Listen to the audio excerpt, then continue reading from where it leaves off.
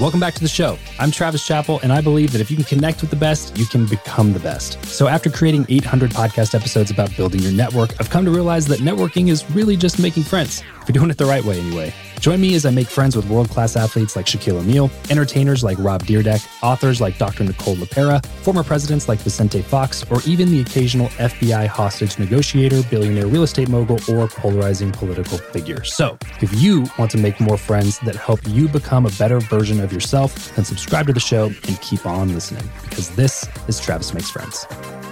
What's going on, everybody? Welcome back to another episode of Freestyle Friday. Today, we're talking about podcasting. As you know, I've been podcasting for a little while, and I get questions frequently about how to be a better podcaster, how to be a better interviewer. And it's top of mind for me right now because my friend Chris and I are launching a program called Full-Time Creator, which you can find more about at fulltimecreator.co. But on this episode, just talking a little bit about how you can make sure that your interviews are interesting and engaging for your listeners. And beyond that, how you can really maintain a friendship with some of the people that you're interviewing on your show rather than just getting guests and stuff like that.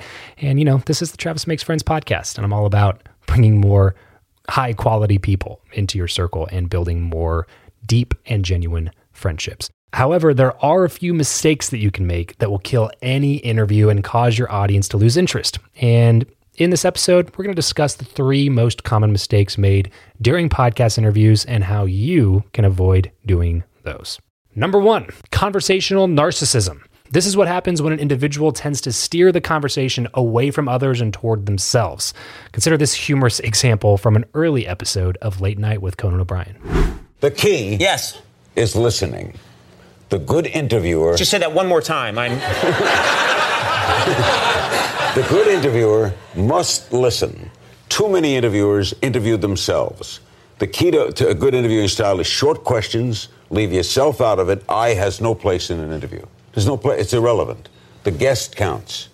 So I'll give you an example of a bad... Can I jump in just for a second? No, I like what you said. Okay, I like what you said. Example I like what you said, but I just don't know if it works for me. That's all I'm saying. It doesn't. It may not have to work for you, but I'll give you... It's my show. It's got to work for me. Okay. Late Night with who? No. What you do is you take it and apply it to you. Apply it to me. So you would go on and say, I'm a bad interviewer. Right. But this is me, and I'm going to do it my way. I see. And so you set the tone for your audience. Because I have a hard time. I do listen to other people, but I always end up talking about myself at length on the show and ultimately making it all about me. You're saying that's probably a mistake. Well, it might keep you on late. Yeah. You know what I mean? You'll tend...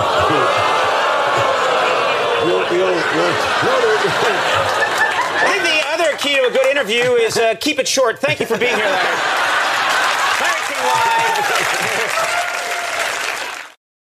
Now, while this exchange is clearly meant for laughs, in almost any social setting, this type of one-sided, self-focused conversation is all too common and frustrating. It's easy to stumble into making this error because by default, we want to talk about ourselves. In fact, a recent study revealed that disclosing information about the self is intrinsically rewarding, and it showed that disclosing one's personal beliefs generated immense activity in the neural regions implicated in reward processing, the same part of your brain that lights up for stuff like food, sex, and other things that are enjoyable. And on the other hand, those who were analyzed while listening to others disclose their beliefs showed far less activity in the neural regions implicated in reward processing. So if you're listening to this, watching this, and thinking, that's not me, I enjoy making other people feel heard, I have some bad news for you. Although you may have good intentions, conversational narcissism may inadvertently rear its ugly head. And it isn't necessarily founded on intentional self-interest. In fact, that's not very frequent at all, even. We often give unsolicited advice, try to bring up our own comparable experiences, or make other comments that unintentionally take the focus off the individual that we're listening to when we attempt to demonstrate that we're actually paying attention. Have you ever had a conversation about a distressing experience in which the person you're telling it to cuts you off and says, I know exactly how you feel, or yes, me too, or they even worse, to talk about something that was worse for them? Consider how that makes you feel. Is listener making you feel heard or validated? Or do they seem uninterested or selfish? For most people, the answer is clear. So how do we avoid being a person who responds that way? According to sociologist Charles Derber, there are 2 types of reactions in conversations, a shift response and a support response. The first shifts the attention back to oneself, while the second supports the other person's statement. Celeste Headley provides examples in her TED article titled "Why We Should All Stop Saying, I Know Exactly How You Feel." So here's an example of what the shift response might sound like. Let's say you're sitting down with your spouse and your spouse leans over to you and says, "I am so busy right now." And you respond with, "Me too, I'm totally overwhelmed."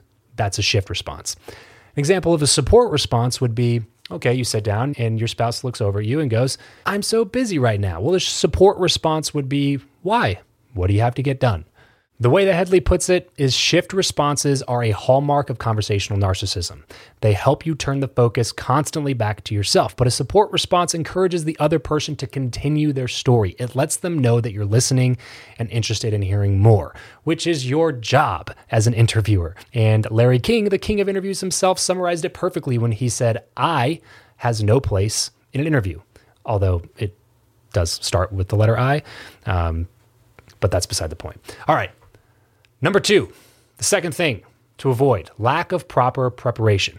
Far too many podcasters treat their interviews as a robotic game of 20 questions. They default to using the same cookie cutter questions with every guest or do just enough prep work to produce a handful of questions. They walk through one by one until they run out of talking points, and then they're finally forced to end the conversation. Well, that's not a real conversation. As Jordan Peterson once said in a lecture, if you're going to speak effectively, you have to know way more than you're talking about. Consider the old iceberg example.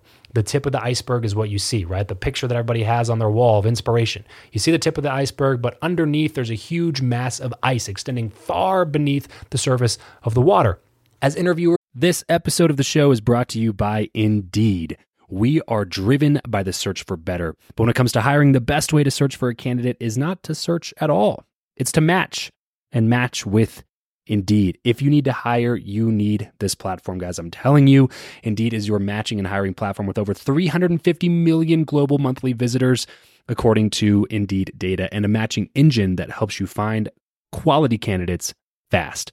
Ditch the busy work and use Indeed for scheduling, screening, and messaging candidates so you can connect with those people even faster. And it doesn't just help you hire faster.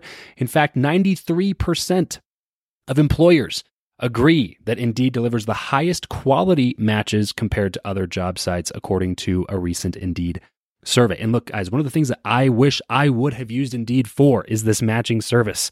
You can search and search and search and search and search all day long, but to actually be presented with quality candidates, like hiring a recruiter for you that's presenting people that has actually done the work to vet them and bring quality people in front of you, that work by itself is the fact that it's done by a software instead of like a team of high quality recruiters is pretty insane. So they leverage over 140 million qualifications and preferences every single day, which is why Indeed's matching engine is the best one that you can use. It's constantly learning from your own preferences. So the more you use it, the better it gets at doing the job for you. Join more than 3.5 million businesses worldwide that use Indeed to hire talent fast. And listeners of this show will get a $75 sponsored job credit to get your jobs more visibility over at Indeed.com/Travis. Just go to Indeed.com/Travis right now and support this show by saying you heard about Indeed here on the podcast. Indeed.com/Travis. Terms and conditions apply. If you need to hire, you need Indeed. we should be more like that, to have questions and talking points at our disposal, to have access to information and knowledge that we can dig deeper to find something interesting in that conversation. Now, it's not to imply that you have to be an expert at everything, but it is important that you have a less than basic understanding of the subject and who your visitor is, who your guest is, as well as what they're about. Do more than simply read the book, cover or read their website bio. The more research you've done, the more you can read between the lines, the better prepared you'll be to improvise. The number of talking points available to you increases as a result of your study, which means a better episode, an improved experience for everyone involved, the host, the guest, and especially the audience. Well, there's a couple of things. It helps to read a lot. It really helps to write.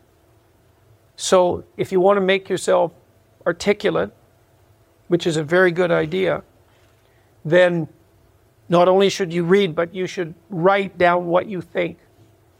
And if you can do that a little bit every day, 15 minutes, Maybe you could steal 15 minutes and do it every day. But if you do that for 10 years, you really straighten out your thinking.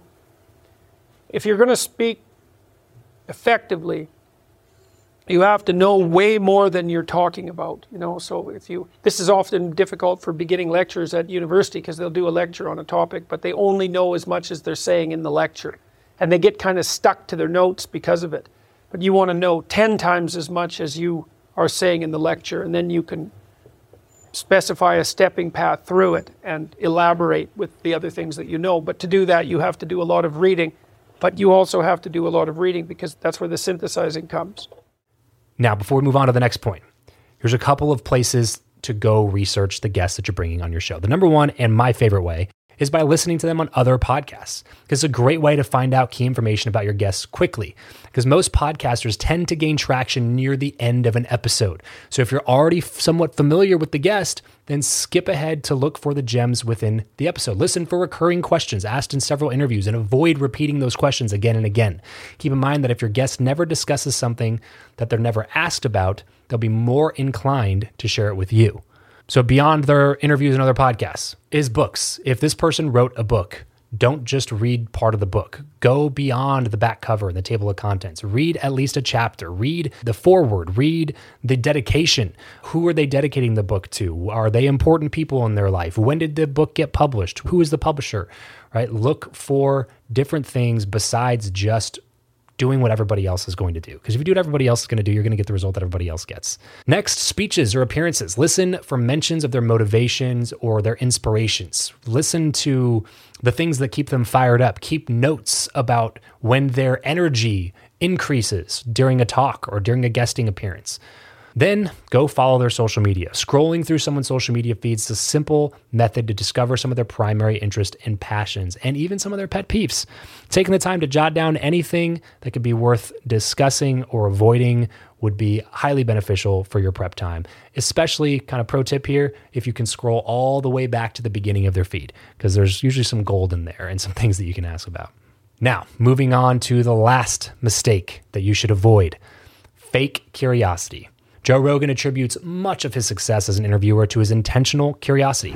I've always been curious, but I've learned how to be more effectively curious as I've gotten older. This podcast has been a massive education for me, an unintended, accidental education. The fact that I've been able to talk to so many interesting and intelligent people and get their perspectives and just sit across from them uninterrupted for hours at a time and get to see how their brain works, and then to consider my own brain. Feigning interest in a subject or person for 5 minutes might be possible, but unless you're a true thespian, you cannot hide your true feelings for a 30 to 45 minute conversation, or hour, 2 hours, 3 hours like he goes. Your tone, your body language, and other social cues are going to betray you. You should be fueled by real intentional interest in each episode that you produce. Asking great questions demonstrates that you're interested in the topic and respect your guests' time. It also allows them to talk about their experiences in an organic way, which is entertaining for listeners. If you continue to have difficulty with this, you're likely doing a podcast on the wrong topic, or you need to find better guests, which is something that I've talked to a lot of people about recently when they have asked me, hey, Travis, how do I continue doing my show? I'm not getting much satisfaction from my show. My show costs me money. It's not making me money. How should I continue doing my show?